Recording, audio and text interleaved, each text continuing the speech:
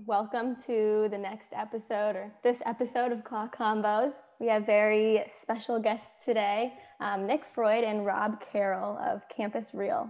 Hey guys, this is Sheila and Maya Dunn, and you're listening to Clock Combos. Let's go, guys. Let's get it done, bitches. Yeah, so welcome Nick and Rob. Thanks for being here. Thanks so much for having us. Super excited to be here. Yeah, so just as a background for our listeners, Nick and Rob are founders of Campus Reel, which has a host of thousands and thousands of videos created by students for students across universities all across the globe, right, guys? You guys are international as well? Yep. Yeah, so obviously with COVID and things going more virtual too, I'm sure there's a lot of updates that we'll be excited to hear about with Campus Reel. So I really liked the saying, sort of turning students into storytellers. Could you guys give just a brief background on like how this idea came into fruition and how it's evolved over time? Rob, you want to go? Yeah, sure. So on a high level, Nick and I went to school with Sheila, or at least at the same alma mater. And we had been kind of working part-time on Campus Reel for 5 or 6 months. And I was working at a full-time job doing something else. Nick was too. Colgate gave us a grant to essentially develop the very first iteration of Campus Reel, which at the time was very traditional university virtual tours. And it seemed like a very compelling idea. We were young. We didn't know anything about building a business or scaling a business. Eventually, over the course of those 4 to 5 months, we realized that idea was just not very scalable, super capital intensive, a lot of reasons why it didn't make sense as a business for us to go down. But we did recognize this need in the market where prospective students and families, in order to get an understanding of their university options, they pretty much needed to visit in person, or they needed to know somebody on campus, who was maybe a few years ahead of them in high school. If you didn't have those two luxuries, you were pretty much shooting in the dark. So we realized that we could essentially help bridge that information gap by crowdsourcing videos. And our videos are very different than traditional university videos. These are made by students through their own lens. It's essentially crowdsourced. And we could do that or leverage that idea and technology to create thousands of perspectives across hundreds of universities in the world much more quickly than going campus to campus with a VR camera. So to date, we have a website for Campus Reel that has 500,000 monthly users. We also have a partner network where all of our videos are syndicated across the web, and that reaches 3 million students a month.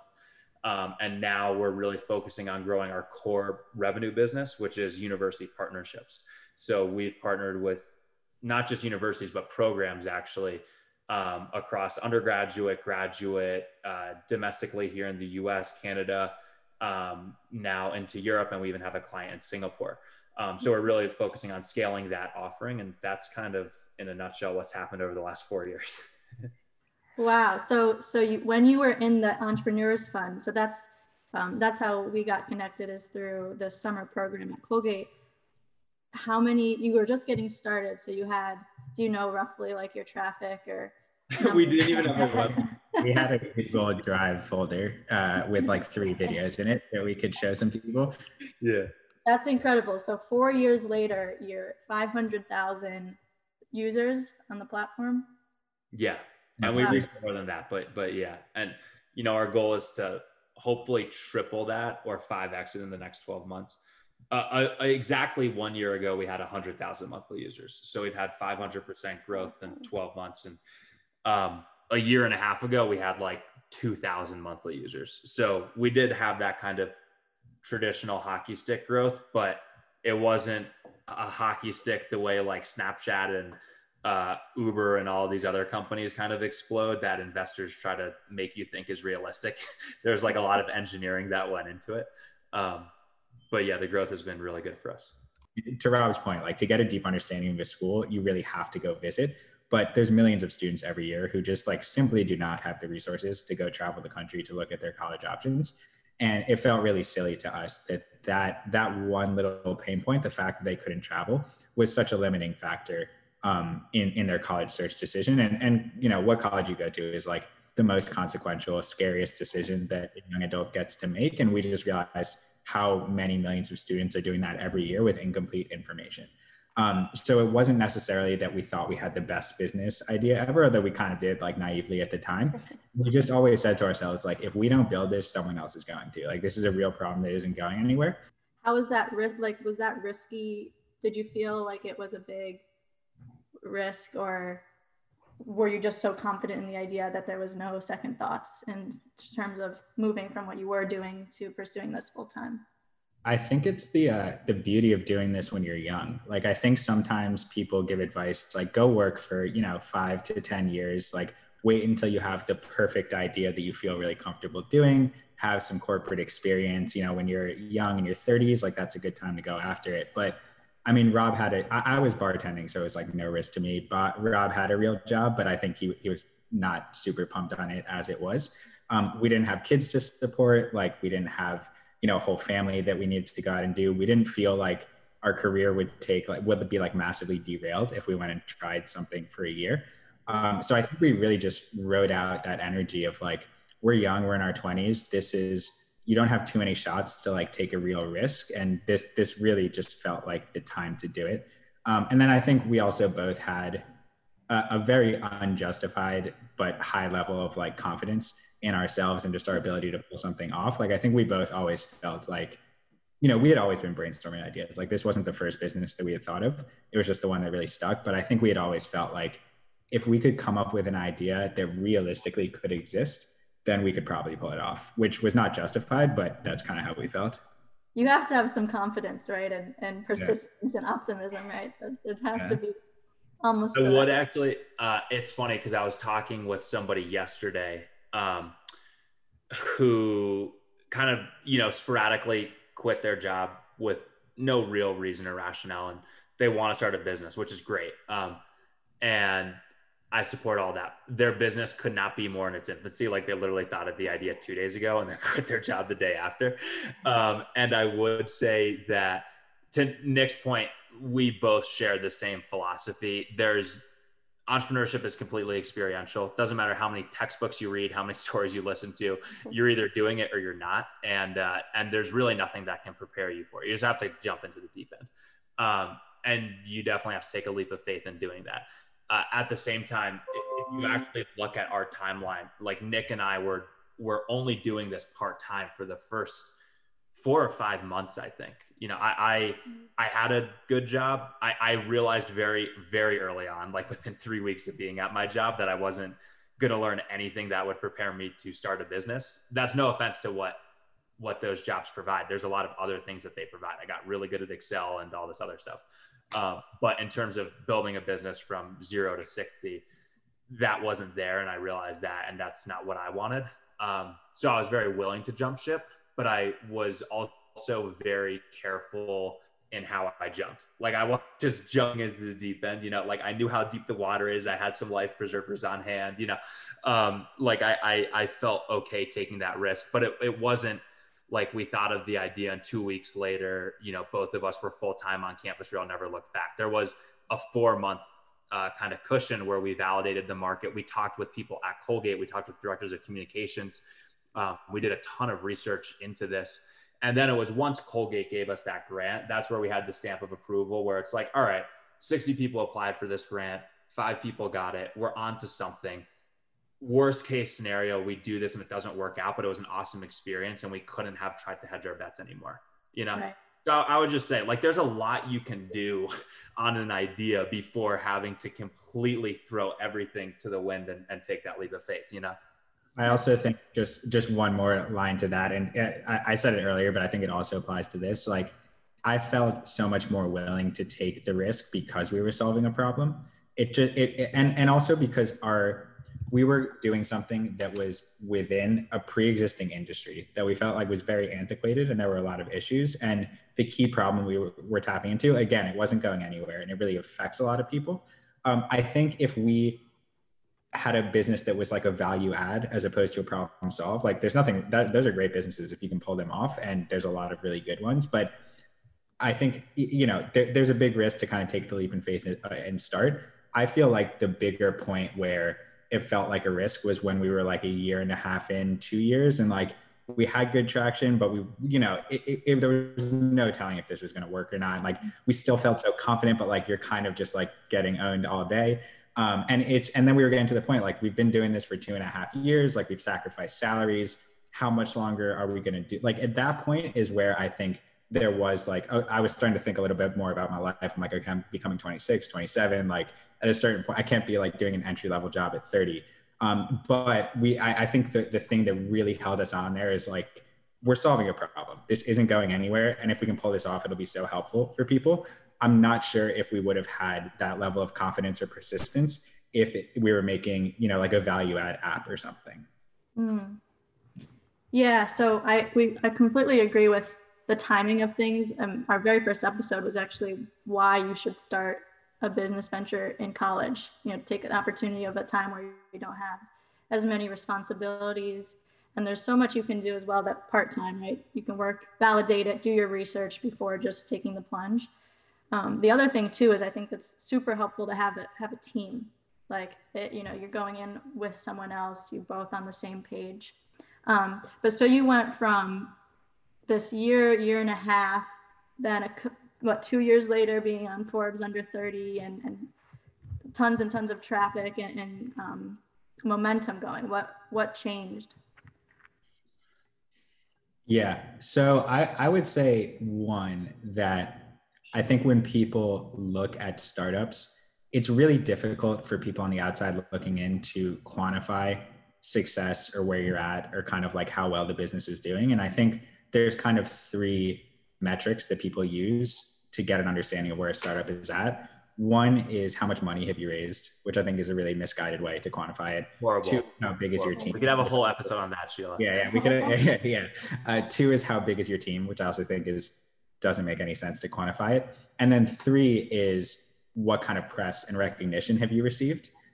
So I think to your point about like the Forbes 30 under 30, we got that, that was last November. That was about a year ago. And it was like one of the coolest things that's ever happened to us, a phenomenal point of recognition. We definitely got a lot of exposure on a national scale, which was great, but that was not like where we felt like we arrived or we necessarily made it.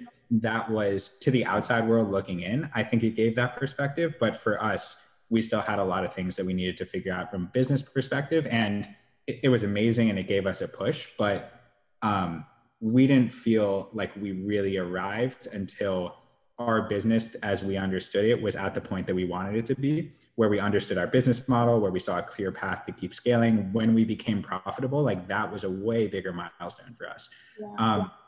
So it doesn't exactly answer the question, but it has been interesting to me how the perception of success and making it and doing well is very different than the reality can be. Yeah. And also like, I don't know, if we had to break Campus Reel up into a few component pieces, like prior to Forbes 30 under 30, I don't think that there were any big things that we could point to that we could say, see, that idea or that event is what led to this, right? To be honest, over the last 6 months, there have been a lot more existential changes. Like we've made multiple new hires, we've gotten some really big contracts, and we're reinvesting that money to do things that are moving the business in a fundamental way. What's weird is if you look at the first 2.5 or 3 years of this business, like it was just tiny little micro advances every single day. And that's kind of what was so brutal about it. Like you wouldn't wake up and have this aha moment where all of a sudden the game just changed. It was just inch by inch by inch by inch. And maybe every now and then you'd move 3 inches at a time. But it was really small, and it was essentially just every day showing up and pushing the sled forward a little bit more than it was the day before.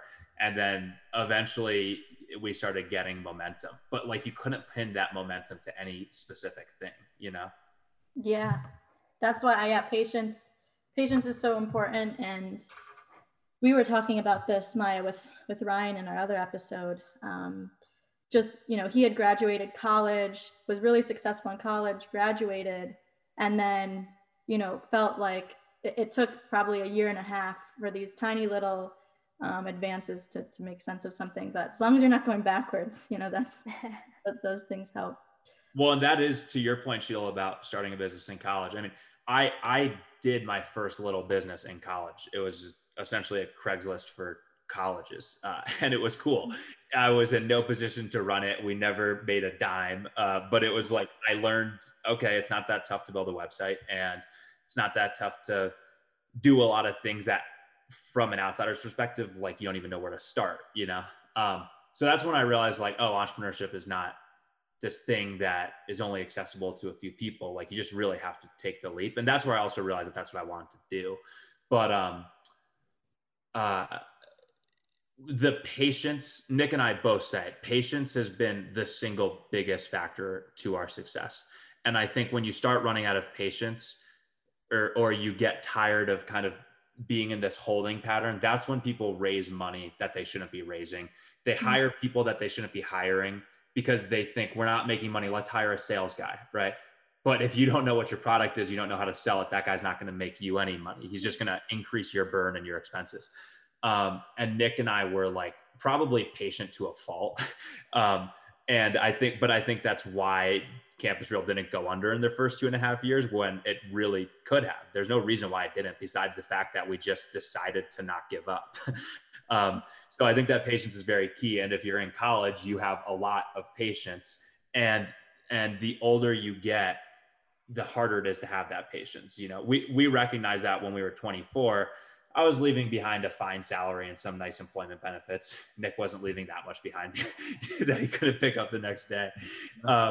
But when you fast forward 5 years after graduation, where we are now, our friends have like real salaries. There's a big opportunity cost to giving up what their current job is and starting from ground zero. And there's a lot of other things that go into that sacrifice. And then when you have a family and kids and a mortgage, forget about it, right? Like the whole dynamic changes.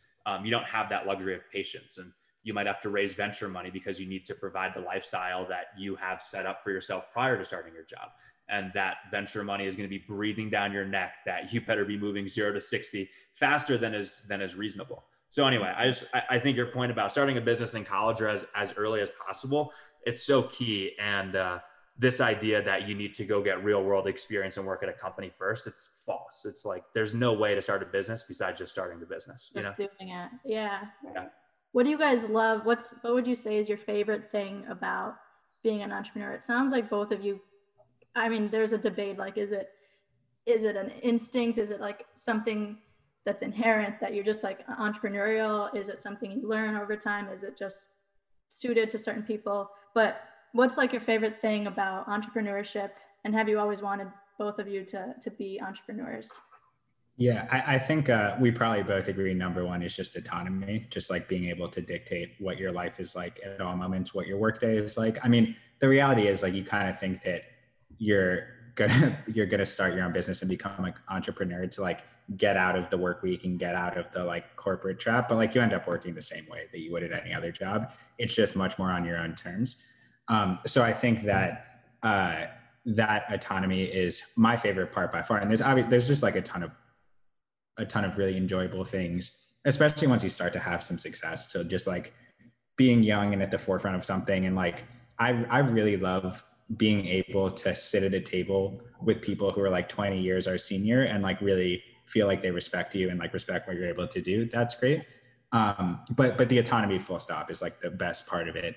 And then I would say like to the feeling like an entrepreneur, I think Rob and I are pretty similar, but like also have differences. I personally felt, and I don't think Rob is the same way, that I was like pretty unemployable. Like, I don't think I really ever could have had a corporate job. So I think it was start a business that was successful or find a beach somewhere. Like, I'm not really sure. But with that, I had a huge risk appetite because I didn't think I was leaving anything behind. And I had like a very unwarrantedly high degree of self-confidence that I could pull something off, where looking back, I had no reason to. Like, it's just ridiculous to even think that.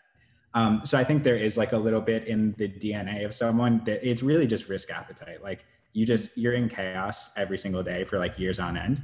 There's no structure, there's no order, and it gets really mentally and emotionally fatiguing. But if you can weather that and you have a good business idea, then and you do value the autonomy to the extent where you're willing to do something as ridiculous as start your own business, then I think it's like a relatively good cocktail to be successful. Yeah. Yeah. I mean, autonomy, 100%. You know, I essentially value autonomy at however much money I didn't earn in the 3 years it took to start this business. Also, for me, knowing that there's like families, having employees has been so cool to me. It's such an eye-opening experience, but to know that, you know, Nick and I worked for so long to put Campus Reel into the world. And now that this business is providing for other families, and like having these people jump onto our bandwagon, or not bandwagon, that like there's no negative connotation, but having these people jump onto our train, right, and take on this mission together is so cool. And it's very humbling. And I feel very honored that people would trust us with that level of responsibility. So having employees has been really, really rewarding, and knowing that like we're helping them put food on the table and all that stuff is cool. So I just, yeah. And that's newer for us. You know, we've only had our first employee for 6 or 7 months, but now we're hiring 3 more. And so it's growing quickly, but it's a very cool thing to experience. Yeah, I think Maya, you could speak to this too, but hiring our first full-time employee, just seeing, yeah, you're truly impacting someone's life. You're providing a means of living. Because I've always struggled with a marketing agency. Am I doing good for, you know, I'm helping businesses grow, but, you know, there's nonprofits I could start, or, you know, it's doing something good. But when you're employing people, you're truly making an impact. Yeah. Transitioning a bit, what do you guys like with COVID and this just crazy year? How do you think COVID has transformed your business, or like, has there been any differences you've had to, or challenges you've had to face? Yeah, I think we're very fortunate. I mean, you know, 40% of small businesses just got decimated within like 2 months out of nowhere. So I don't think that's lost on us. Like, not only did we not really take a hit from COVID, I think our business benefited in a pretty meaningful way. When it first happened, it was beneficial to the extent that students and parents, I mean, I feel bad even using the word beneficial because like it's so bad for everyone, but like for the company itself, it was beneficial to the extent that students and parents just weren't able to go travel. And we had what was perceived as a virtual tour platform. It's not really that, but so we really did emerge as kind of like one of the resources that was able to be helpful in that space. But where it's become incredibly helpful for our core business, which is now partnering officially with colleges, university, grad programs throughout the country and world, is that the higher ed space historically has been really hesitant to adopt new technologies. It's very much like an industry run by an older generation with more antiquated systems, and just they've been doing things the same way for a really long time, and there hasn't really been a need for them to change it too much. There has been a gradual push towards adopting new technologies and kind of like really living inside of this digital first ecosystem. What COVID did was kind of like rip the Band-Aid off and make it just non-optional. So like for those institutions that were like, yeah, I get that, you know, video virtual is important. Like I'll give it another year, 2 years, 3 years, like there's no rush. The conversation just completely changed. Institutions had to put aside budget to bring on new virtual initiatives. So I think in that respect, it made our job, our company, just like our solution really did emerge, I think, within the industry as something that was like so on the nose for what was needed.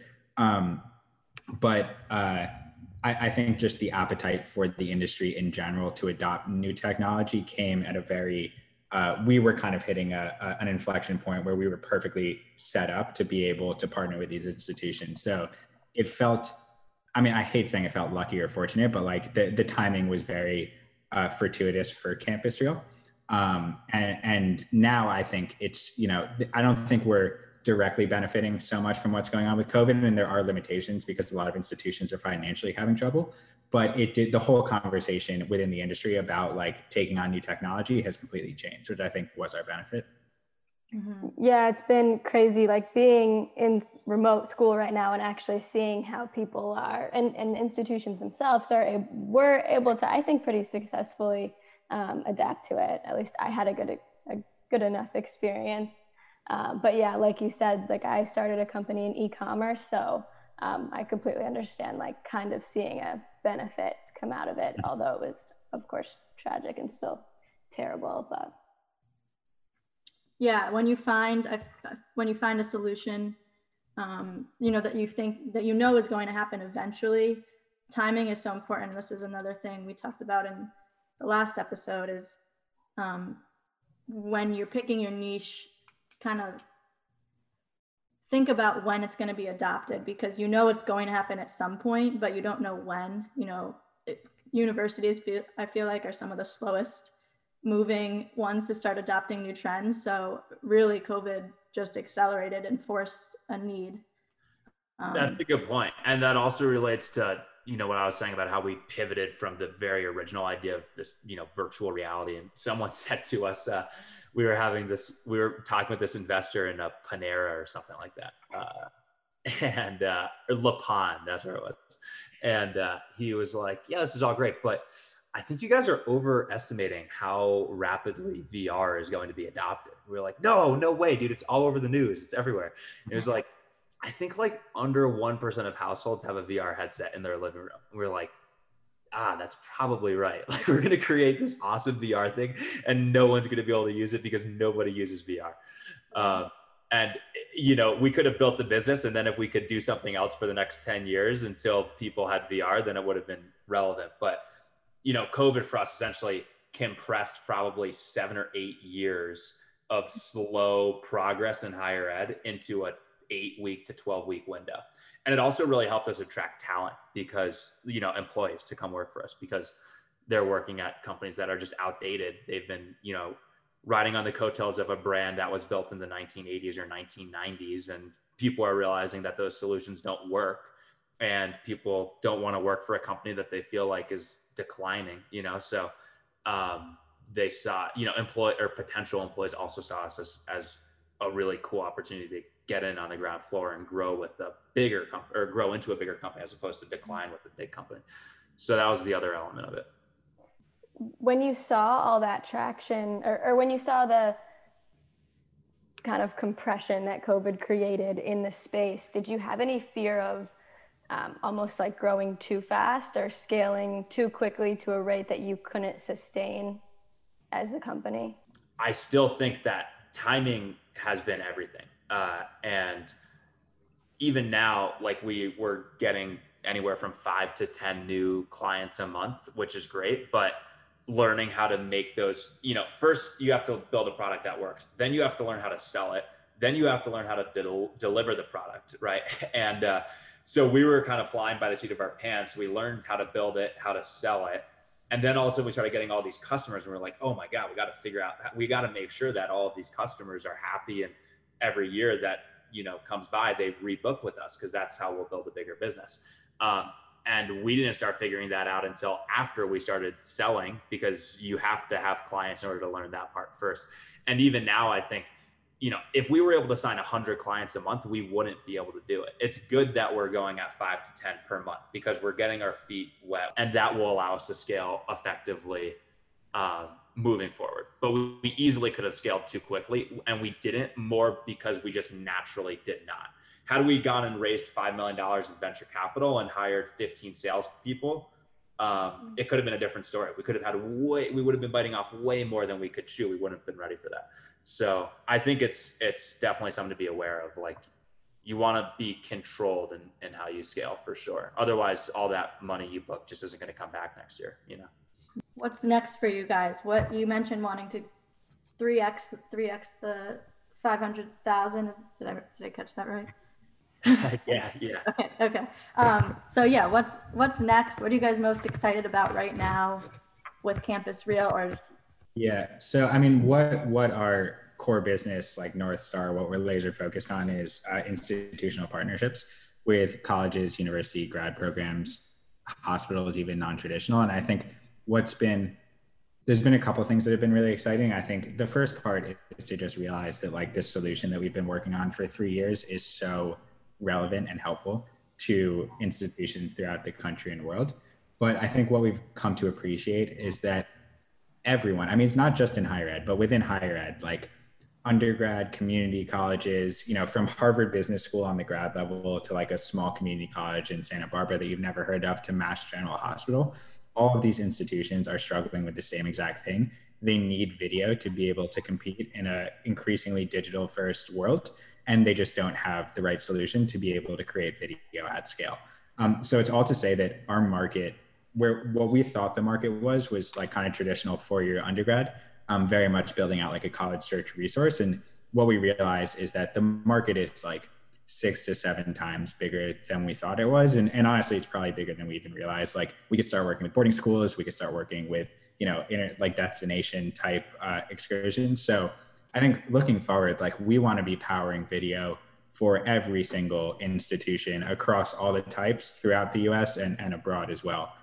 We're starting to enter into the European market. We've signed a couple like super brand name schools throughout Europe. I think we really want to scale through Europe. We want to scale through Canada and then turn our sights to Asia and really just have like Campus Reels flag planted on every corner of the higher id ecosystem.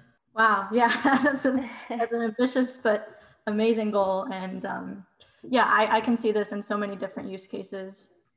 What would you want people, well, I'll ask 2 questions. One is your biggest, that's cliche of a question, I think it usually gets some good answers, is your biggest, what have you learned from being an entrepreneur? The one thing that you've learned and would tell your younger self starting out, what have you learned?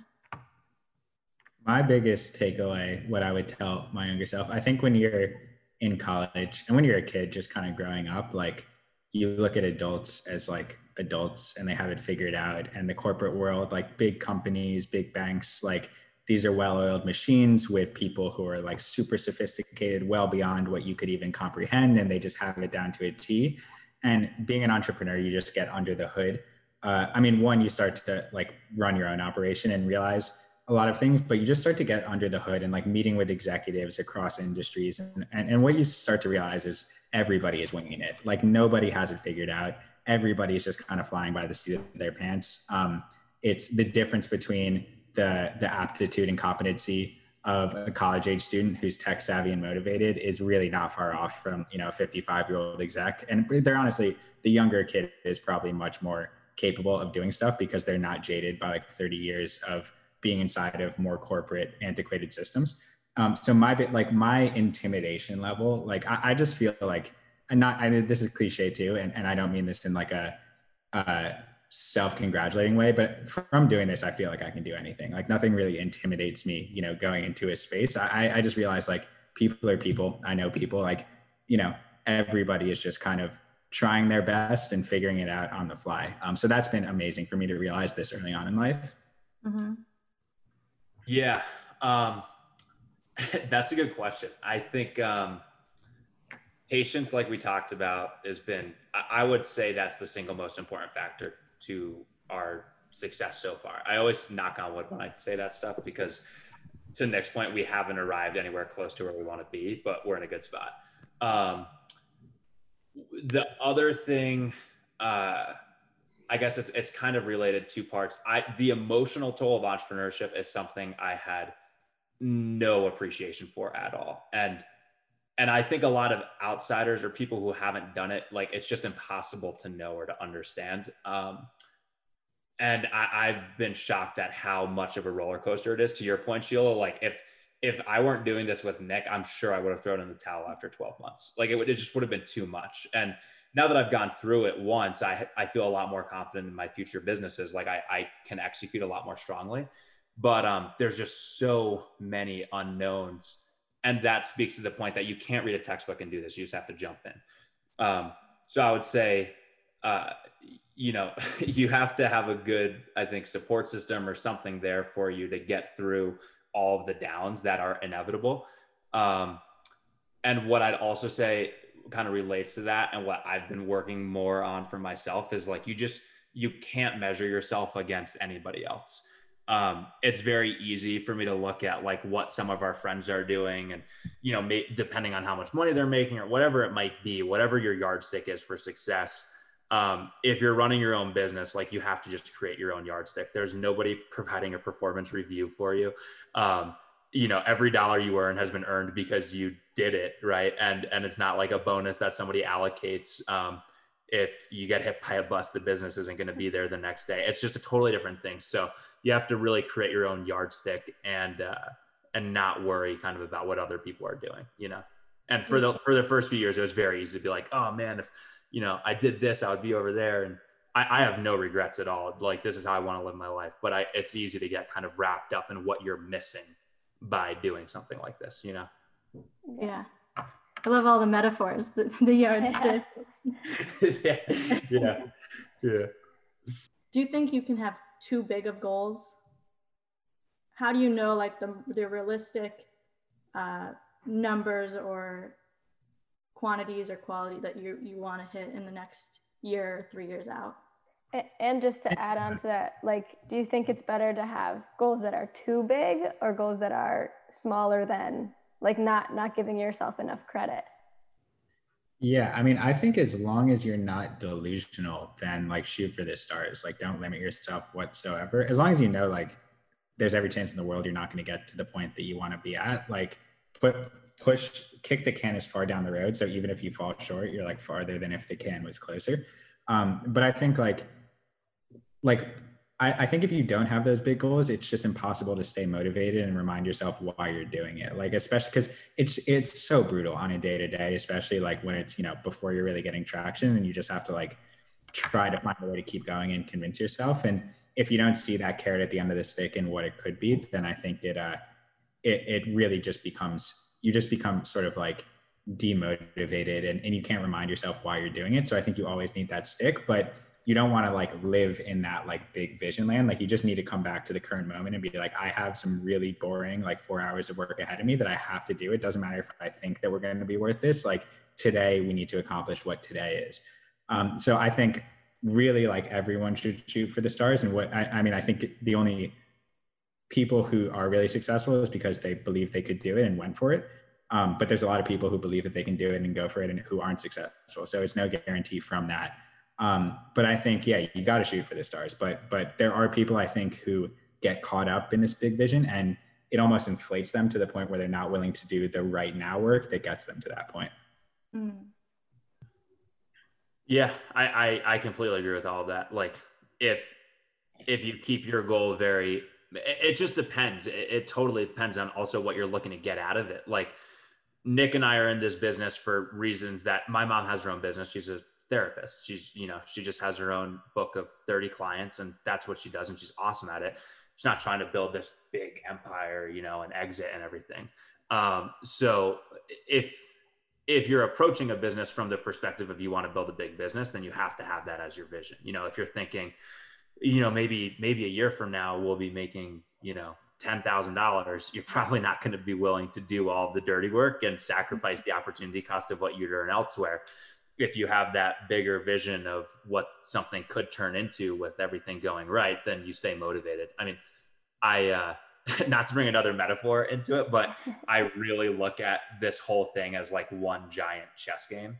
And it very much is like that, like a chess game. It's like the world's ultimate chess game. And instead of spanning over 2 or 3 hours, it's spanning over 4 to 10 years. And rather than being one-on-one, it's like a whole team of people putting in thousands of hours. So it's like the ultimate chess game. But in chess, your goal is to capture the king.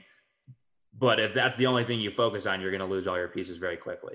Like, there's a million little goals that contribute to being able to win the game in the end. So it's about keeping that long-term vision out there, but you got to execute. It's all about executing. I mean, I'm sure everyone listening has heard, like, an idea is worth absolutely nothing. There's a million amazing ideas, a million, but if you can't execute it doesn't matter. So it's all about the little things. I also think, now that I've thought about it for a second, I also think one, you need to find intrinsic value in what you're doing. You can't do everything for the reward. Like, if you're not doing it to grow or to learn or because you genuinely enjoy it, like, you're just not going to stay on task. And then I was also thinking, like, you want to have that really lofty goal, but I don't know if you have to, but I think it's really beneficial to also be okay with results that are dramatically different maybe than that carrot at the end of the stick. Like, I know there was a point you know, now, like we said earlier, like our goals are to take over the world with this and like really blow it out. But there was a point where Rob and I were saying like,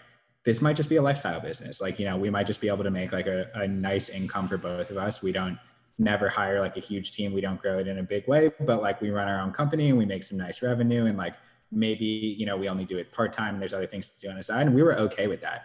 And I think that being okay with that meant that like in that sort of 1 to 2 year middle phase where we just like weren't sure where we were going, like you're not like, it would be so daunting to be like, it's, you know, $1 billion company or bust, like at that point, because we just saw no path there. But if you're like, listen, I'm happy if we can just support ourselves financially, just us two, through these efforts, like then you bring the flag back a lot and it's still in front of you, but it keeps you motivated and humble and you're not like completely overwhelmed. And then by the time you get to that flag, maybe the other flag is actually more attainable. So thank you guys for being here. I think that really wraps it up.